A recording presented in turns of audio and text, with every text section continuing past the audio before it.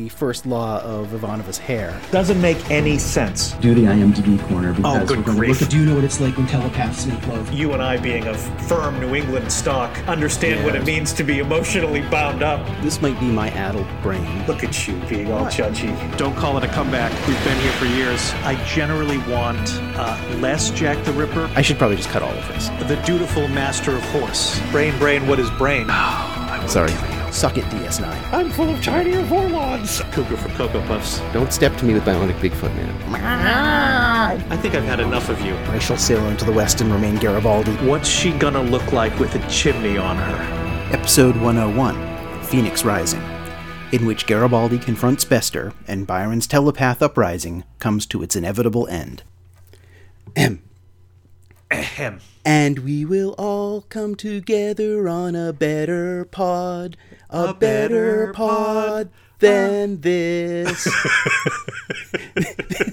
This is the name of the pod, your all singing, all dancing Babylon 5 podcast, where we look at the enduring cultural legacy of the 1990s television show Babylon 5. And I am, of course, one of your co-hosts, Chris Tatro, and joining me, my good friend and co-host, John Cassie. How's it going, man? It's going all right. Yeah. It's going all right. Yeah. Life is, it's 2020. Life is proceeding apace. We're back to a kind of normal rhythm. And here we go. And we're in the process of wrapping up the Telepath War arc. Right. Which, as we said in the last episode, really we should have done these two together. 100%. If we had any foresight or actually kind of looked ahead and maybe, I didn't want to spoil myself, but, had we known that these two really should have gone hand in glove, then we would have tied them and done it as one episode. Yeah. I mean, I for sure. I think that taken as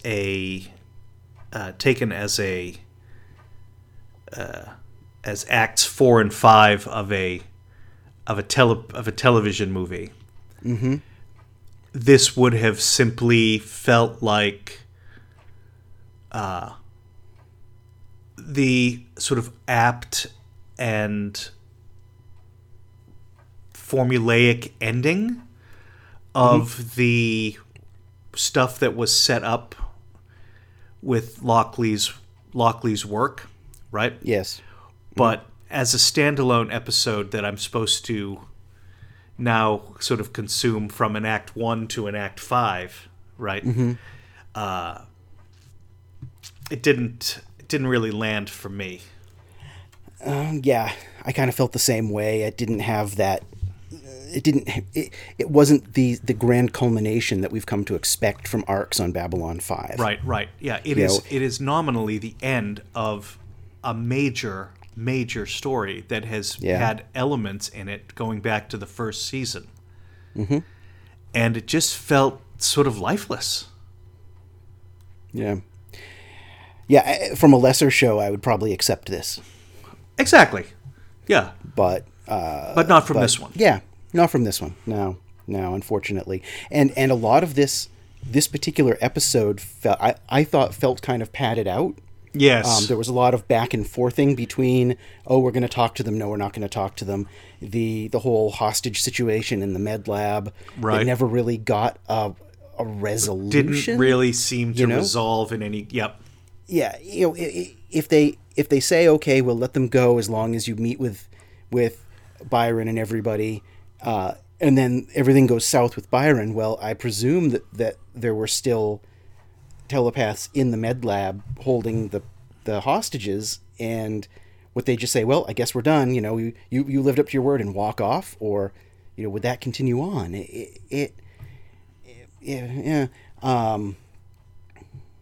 Yeah, things and then the Act 5 kind of, after the resolution, the denouement, as it were, it just felt like it was kind of limply hanging on there. I don't know if JMS sort of ran out of steam, or if he was already on to the next thing, the next arc in his brain as he was putting this one together.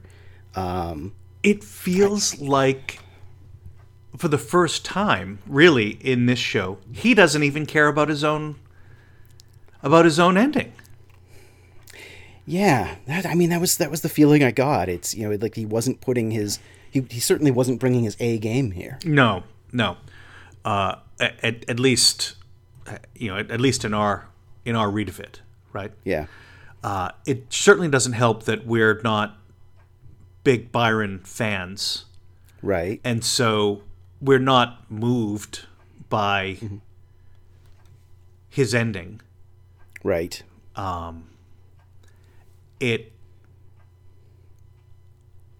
And maybe because we're now watching this in 2020 as opposed to 1998 or 1999, we've seen a lot of how these things end, right? We will not negotiate with terrorists. This kind of stuff always kind of ends, in your, kind of Clinton era fantasy with the the good guys. You're harking back to our last episode. Your forces of Creon, right? Doing right by the people and taking out the the bad guys, right? And it all just seems very flat, formulaic, and by the numbers. Yeah. And especially the way that things end up, could not be more, Waco, Branch Davidian. 100%. If they tried, right. if the telepaths had all sort of like, instead of going up in a fiery explosion, had kind of, each turned off each other's minds or something, or done some sort of psychic brain death ritual to sacrifice themselves, or even taken poison caplets hidden under their teeth. Right. Here they could have distanced it from the events that JMS was clearly reflecting, that were so recent at the time. Right. Here's, to your point, okay, here's why this really doesn't work for me.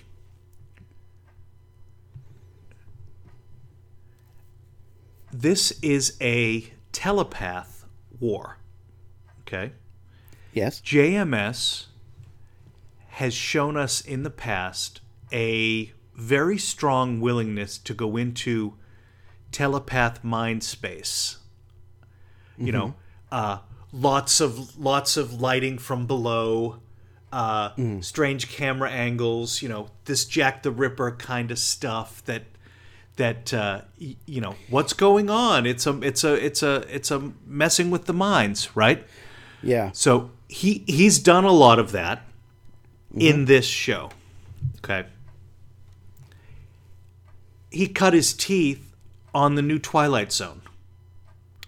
Okay. Right. Where he was a major figure.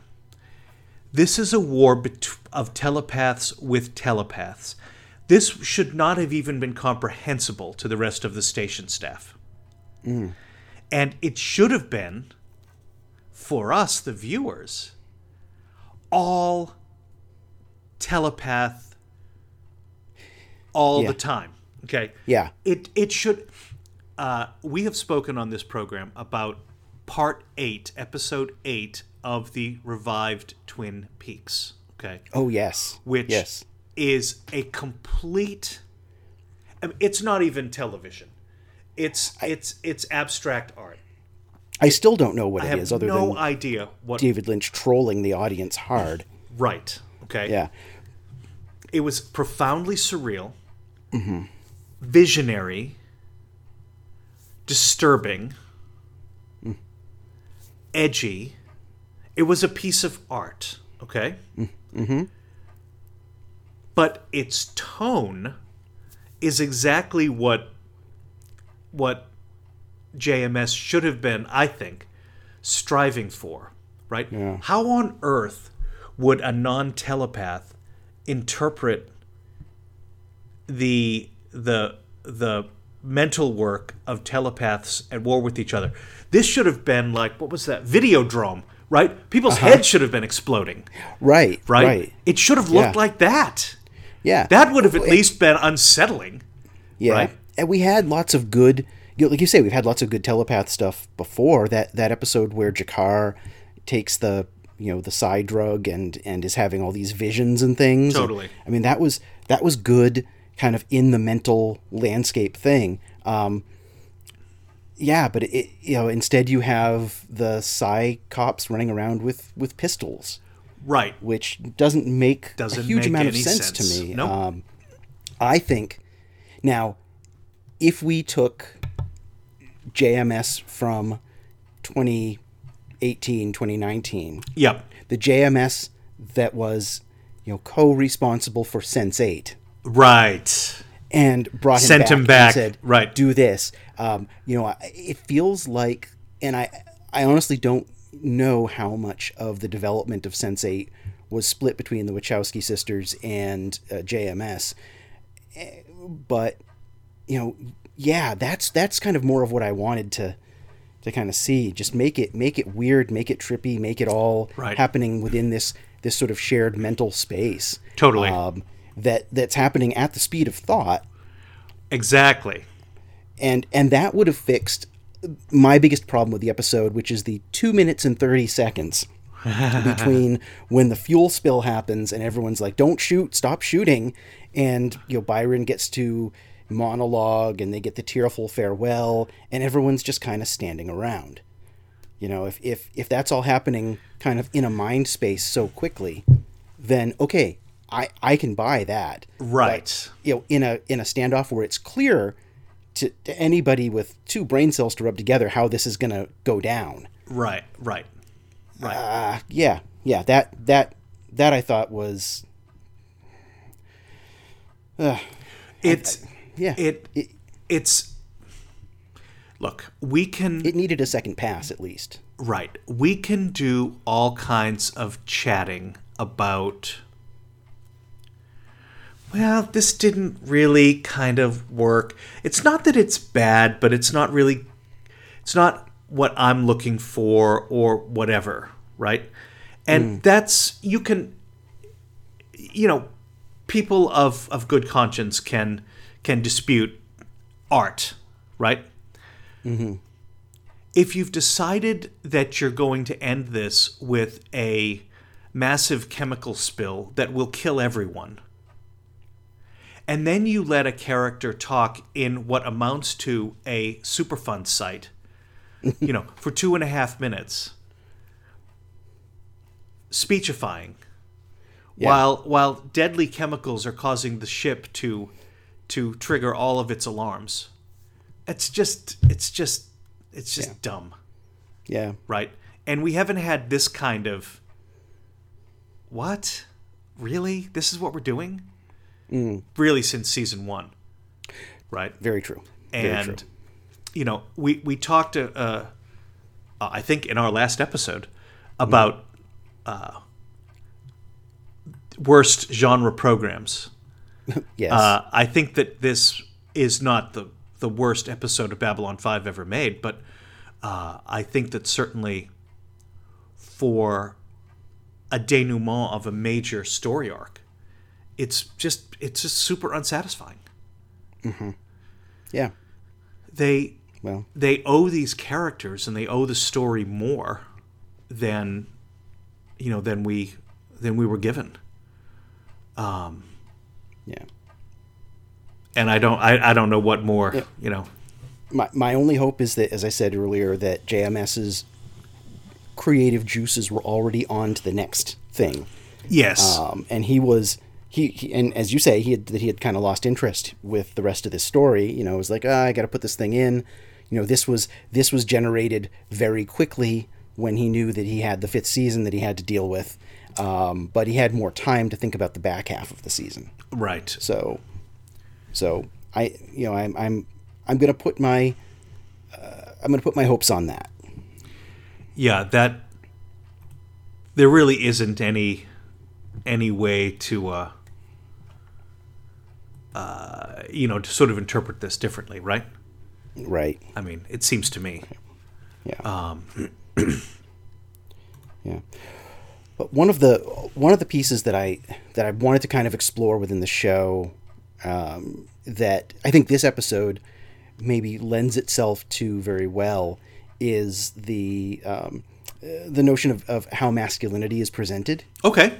In Yep. Babylon 5, Yep. if you're okay switching topics Totally. at this point. Totally. Okay, good. Yeah, I don't really think that that more productively will be gained from. Yeah. I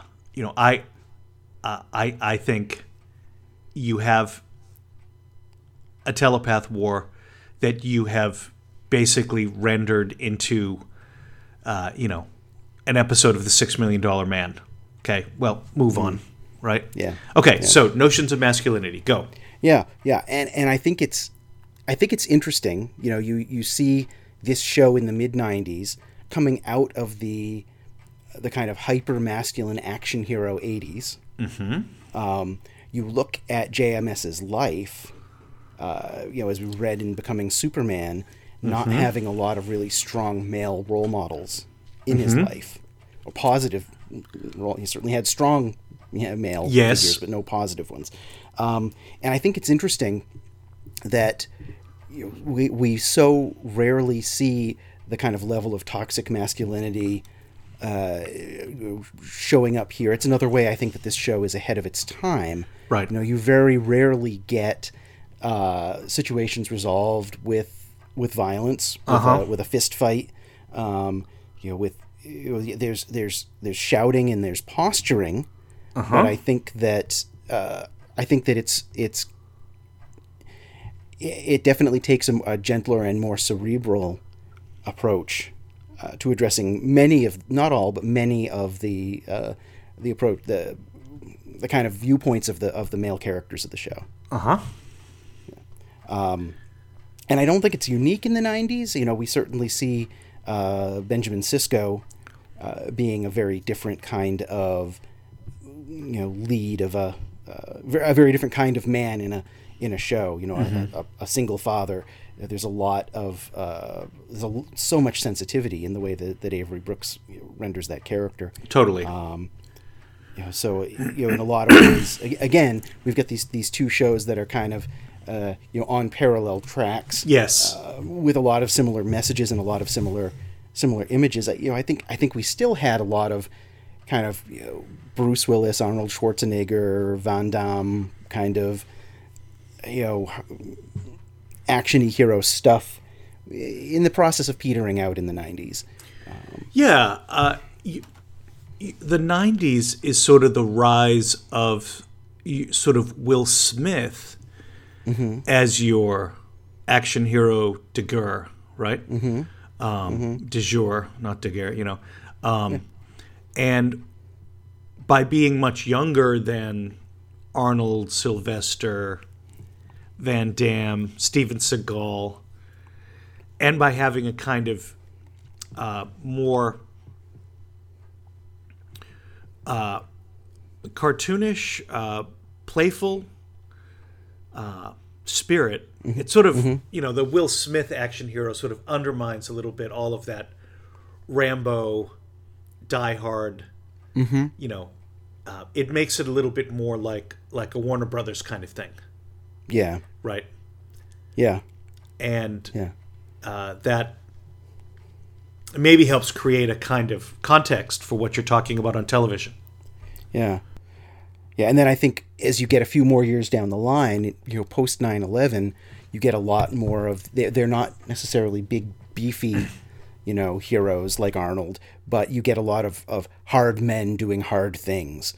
Your Jack Bauers, right? Your kinds of situations, and all of these this myriad of cop shows that my wife seems to watch incessantly. There's Chicago Cops and CSI, Des Moines, and right.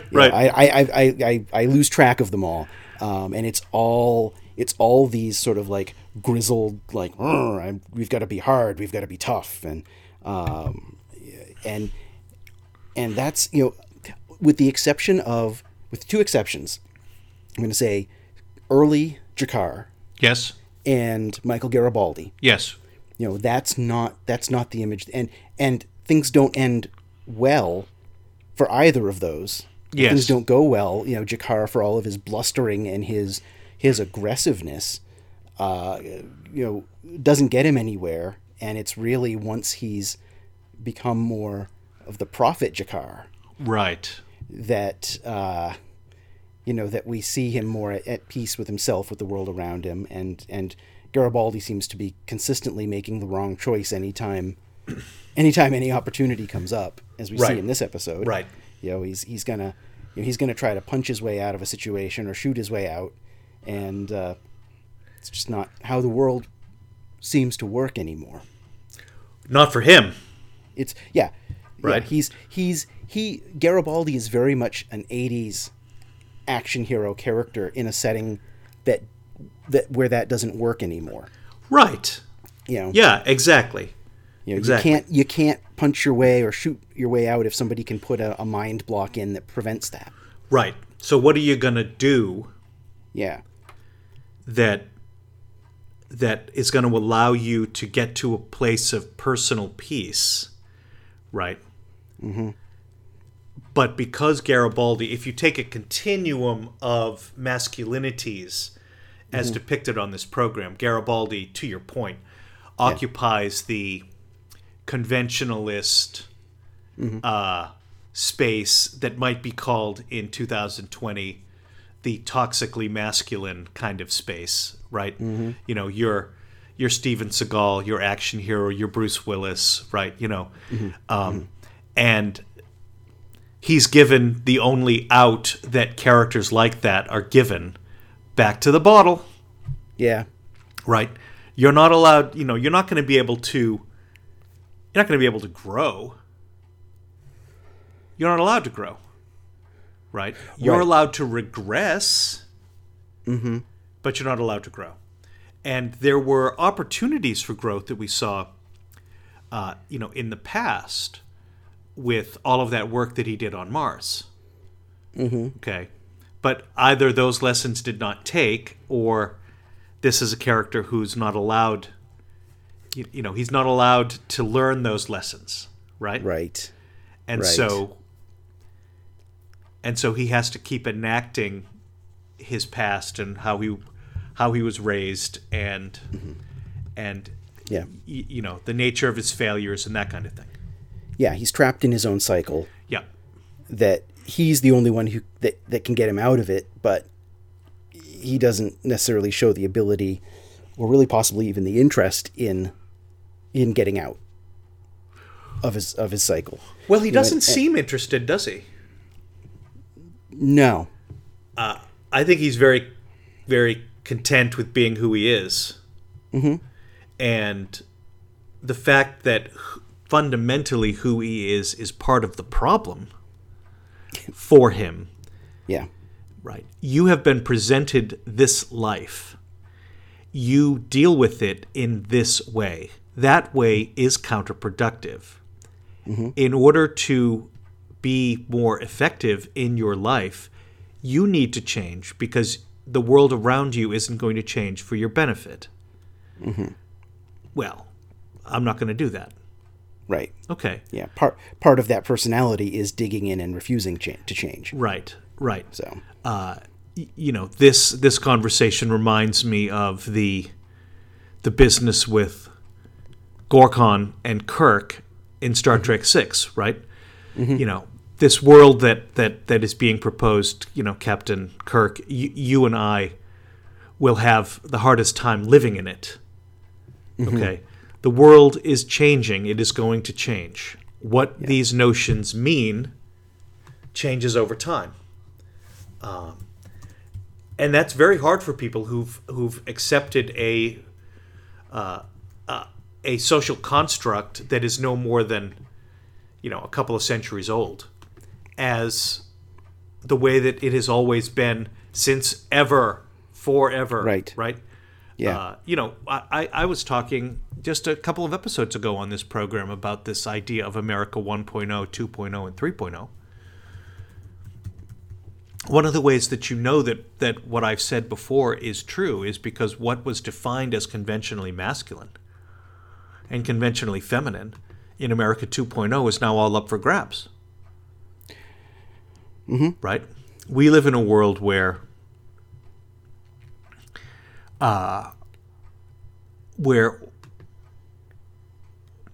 every single male character on Sense8, the most recent JMS television production, is much more nuanced in their masculinity than any character on Babylon 5. There are plenty of men, and there are cops, and there are manly men, and all this kind of stuff, but they don't interact with the world the way that Garibaldi and Sheridan and Seclair and Zach Allen and company do. Yeah, maybe. I think Will, the Chicago cop, not from the aforementioned show Chicago Cops, but I don't think that he feels very much a JMS man of the Babylon 5 stripe. I'm gonna reject that on Please. 2 grounds. One, reconsider the way he relates to his dad. Okay.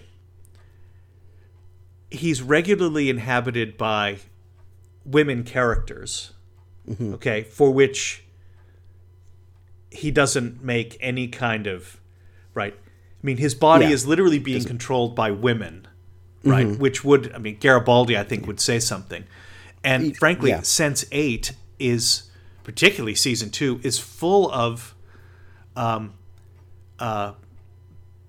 pansexual, orgies. Yep. He doesn't seem to have any trouble, in that kind of a context, True. And I know that that's a symbolic representation of them in their headspace, right?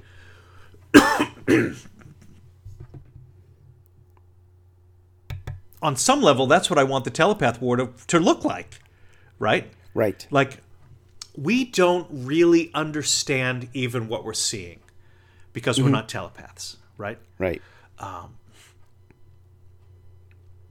So you got Garibaldi as sort of your quintessential grizzled cop kind of old school archetype. Yeah, Philip Marlowe, old school. Okay. Right. So what does the continuum look like? I think maybe a little bit. Not going to even. I don't really even want to use directions because they're so tied into political discourse these days. But a little bit along the spectrum from that, I think you find. I would say you get Sheridan, and then a little further away from the Garibaldi axis, you get Sinclair. Okay. And then I would say at the other extreme is probably where you would find like Lanier. Okay. That's how I would view it with Marcus probably somewhere around the somewhere maybe between Sinclair Lanier end of the spectrum. Right. Marcus is positioned as the kind of Cervantes, Song of Roland kind of medieval troubadour kind of, right. The courtly love kind of thing, right? So his military prowess is always conditioned by his pursuit of the unattainable Ivanova. Right. Right? Yeah. Whereas Garibaldi reads like he's just come off a dragnet. Mm-hmm. Right? Yeah. And so they're a little hard to compare because they're both enacting stereotypical masculinity, but just of different types. Right? Almost like from completely different genres of literature, entertainment, what have you. Right. Yeah. So I think that if I'm running this line, right, you've got Garibaldi in the most kind of conventional masculinity, right? then probably Zach Allen. Okay, yes. Okay. Yep, I hadn't mentioned him, but I would definitely... Yeah. Right. Then Sheridan. Mm-hmm. Then Sinclair. And I think, in fact, it's Sinclair's distance from Garibaldi that makes that partnership actually more effective than the Sheridan-Garibaldi. Okay, Right. sure. Because I can see that. Sinclair sees the world from a very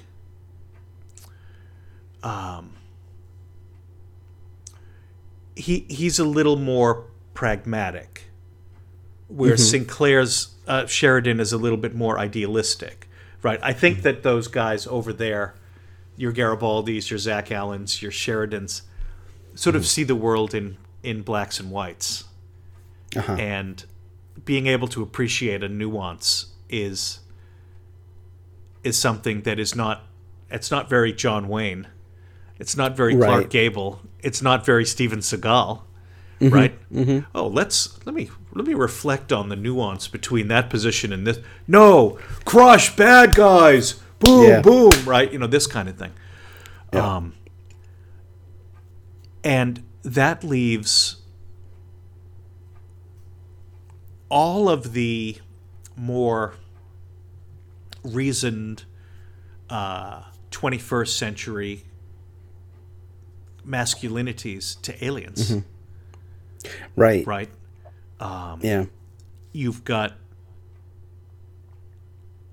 in his own cultural context, Londo is no different from Garibaldi. It's just the cultural context is different. Okay? Yeah. Yeah. G'Kar was no different, but his journey has been to a more subtlety. Absolutely. Right? Yeah. Yeah. And Lennier, by virtue of being a monk, was on a certain pathway that made a lot of sense, but now he's been pulled off it. And he's put back into this more conventional. Yeah. Because he's off to, I'm going to go train and get buff, Yeah. I'm going to go kill dudes, this kind of thing. Right. Right?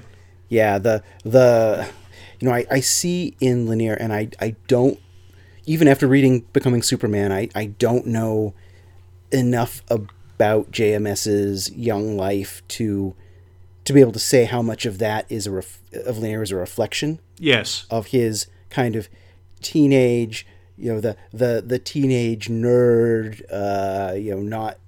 not able to court the sort of the courtly love thing that you were talking about before, but in a much more modern context of not you're pursuing the high school quarterback / cheerleader / what have you, that you're unable to get. So going and kind of turning the life into trying to kind of ape this masculinity or mock this, adapt it, that you don't really belong in order to kind of prove oneself to that romantic object or unattainable person. And I think certainly the years since 1998 or so have shown that that's a really problematic masculinity in and of itself. Right. So as much as we say it's kind of the opposite end of the spectrum of Garibaldi, there's still a lot of similarity in there. It's totally. like kind of circles instead of a line. Right. For sure. Right.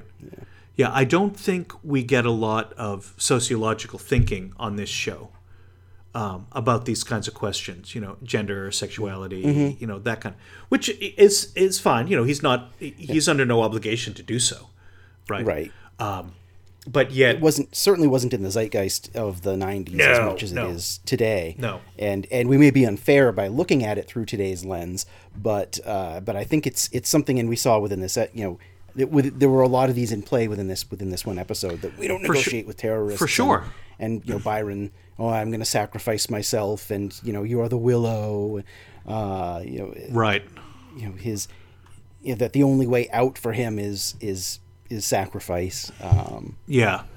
I mean, Byron feels very much like the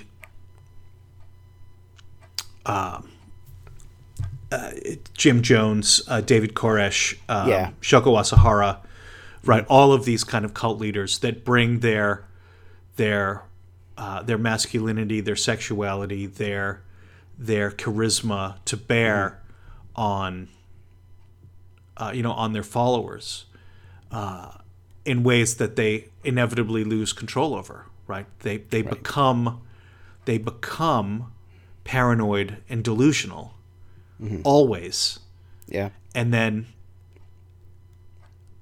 they undergo an apotheosis, see themselves as being like a god, or God himself, and then the transition is always through violence.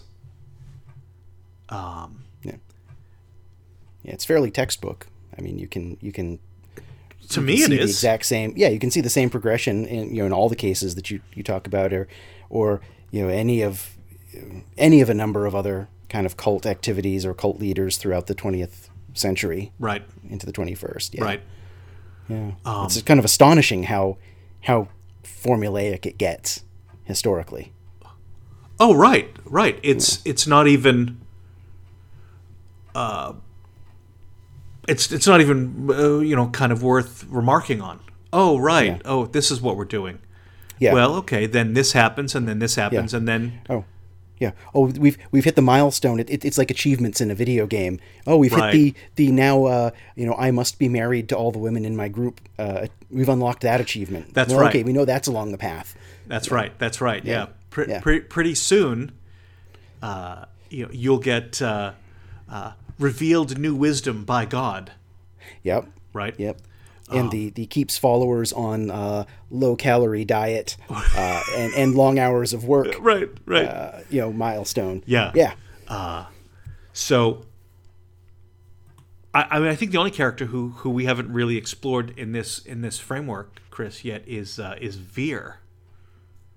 Right. Yeah. And I don't know. Again, that Centauri context makes it a little hard sometimes. Yeah. Because I think he's certainly presented as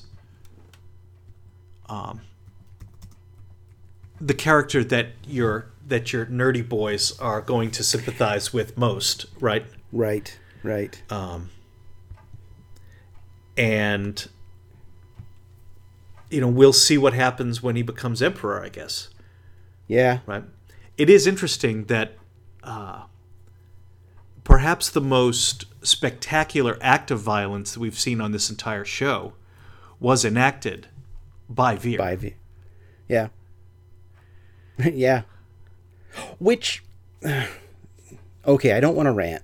Go. I've already done it once this episode, and maybe later on, because I think we're getting more Centauri content coming up shortly. Yeah, for sure. The whole thing of Centauri being able to that they know how they're going to die. Yes. Well, why didn't Cartagia see that coming? Why did he?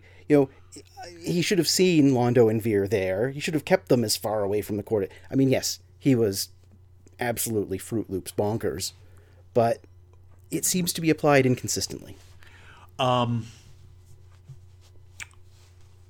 Cartagia would never believe any prophecy of any kind that he did not himself come up with. Mm-hmm. And it doesn't show him triumphing. Right. So that's fair, but it's such a cultural. I'm trying to put myself in the mind space of a culture where this happens for everybody, and it's just so ingrained. I don't disagree,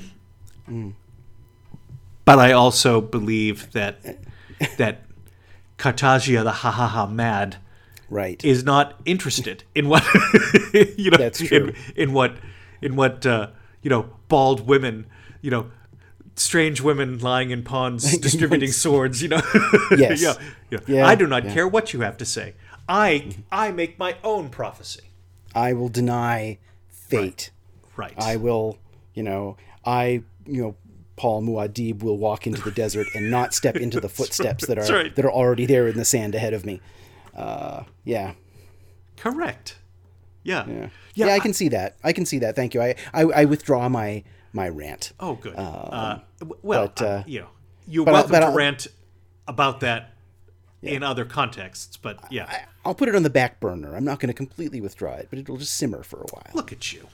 I know. Yeah. Look at the how far I've progressed. Look at how much you're 101 episodes. You're enacting a progressive masculinity right now. Yeah. It would sort of be interesting if JMS cared a little more about these ideas, masculinities, femininities, in the Babylon 5 universe. I mean, he obviously cares about them when he gets to Sense 8. Right. Right. And maybe that's just a function of context. You can't really get any more than we got in B5 because it's 1998. Yeah. Right? Yeah, I'd love to see him saying more about it today. Yeah. I'd love to see what he would. He didn't really say much about Babylon 5 in Becoming Superman. No.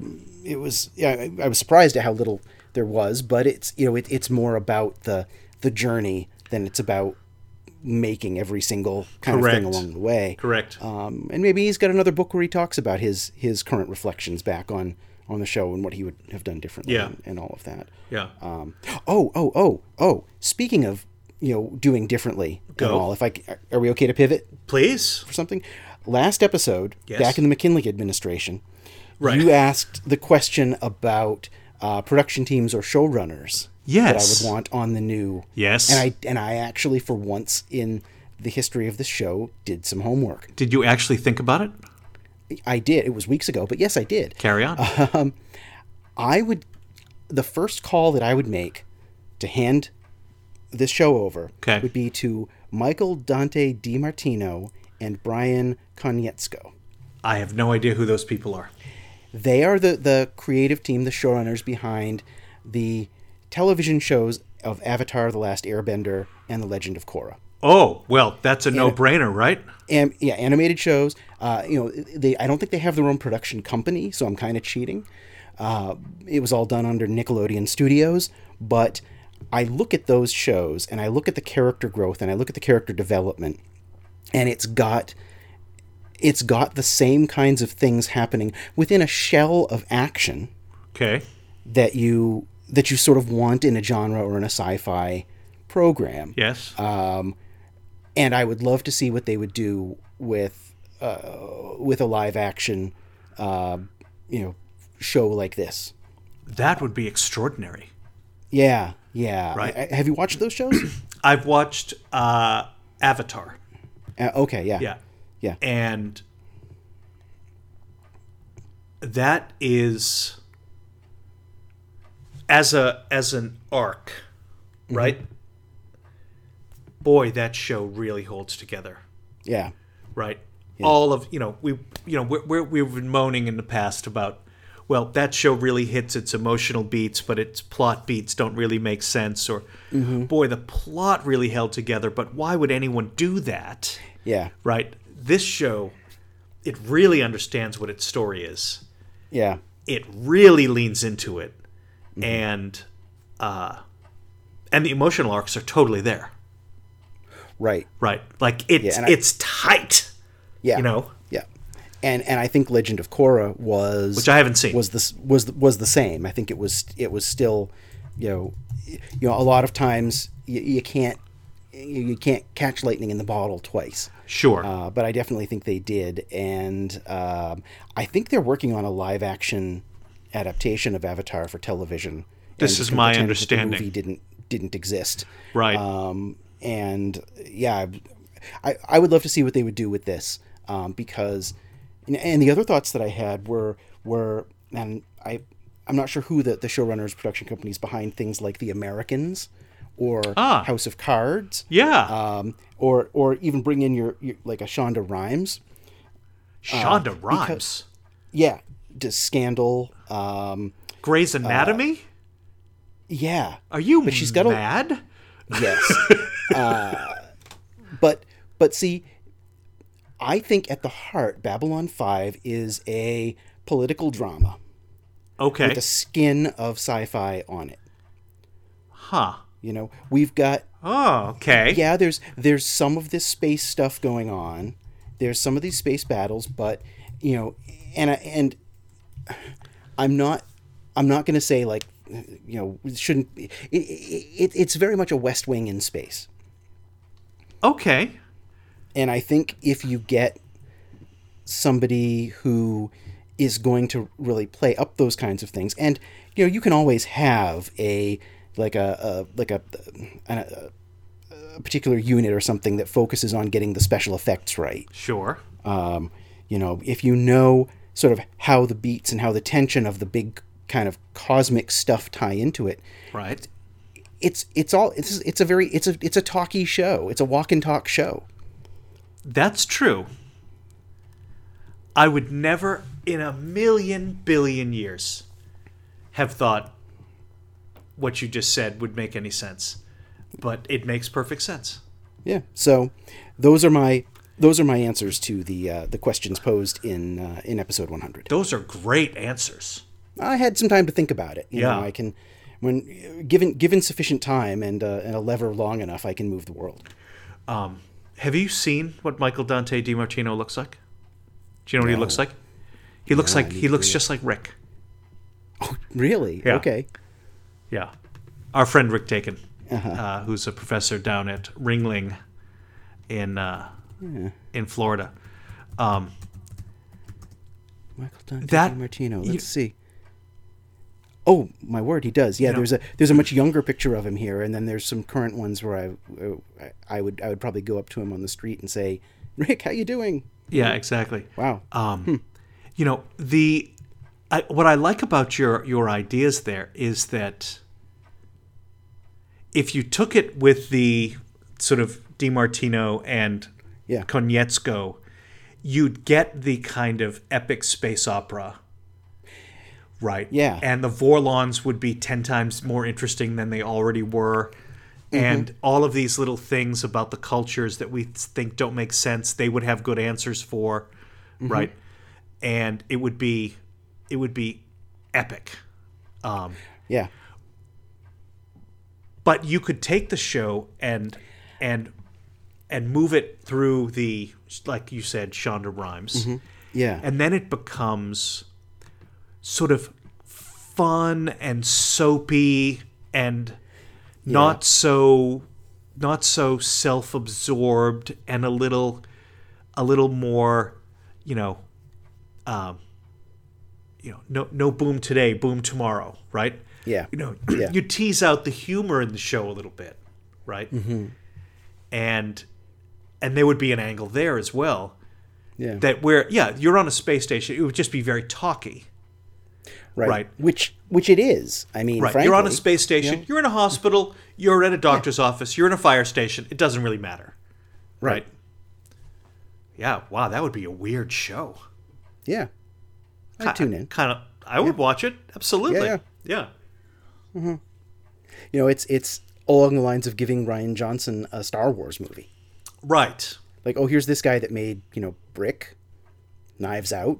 Right. Right. He's in the future, but nothing in his CV says, sci-fi franchise. And that's what I was even reluctant to look at DiMartino and Konietzko, because I wanted to find I wanted to get a break break away from people who've cut their teeth on sci-fi. Right. That's why I didn't want to look at like the folks behind The Expanse. It's too similar. Right. Yeah. I get that.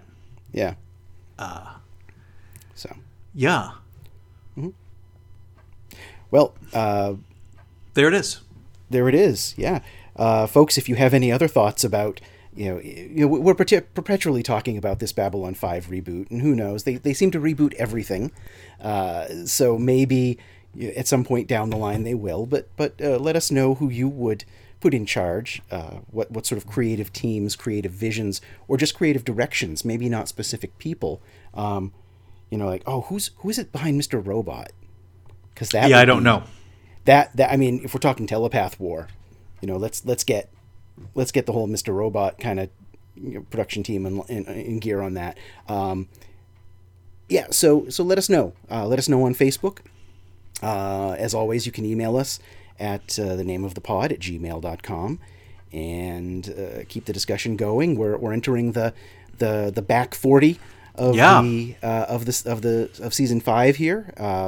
And I think we're going to see some things accelerating as we start to wrap up the series. Full stop. Yeah. All right. See you next week. Talk to you then. Okay, bye.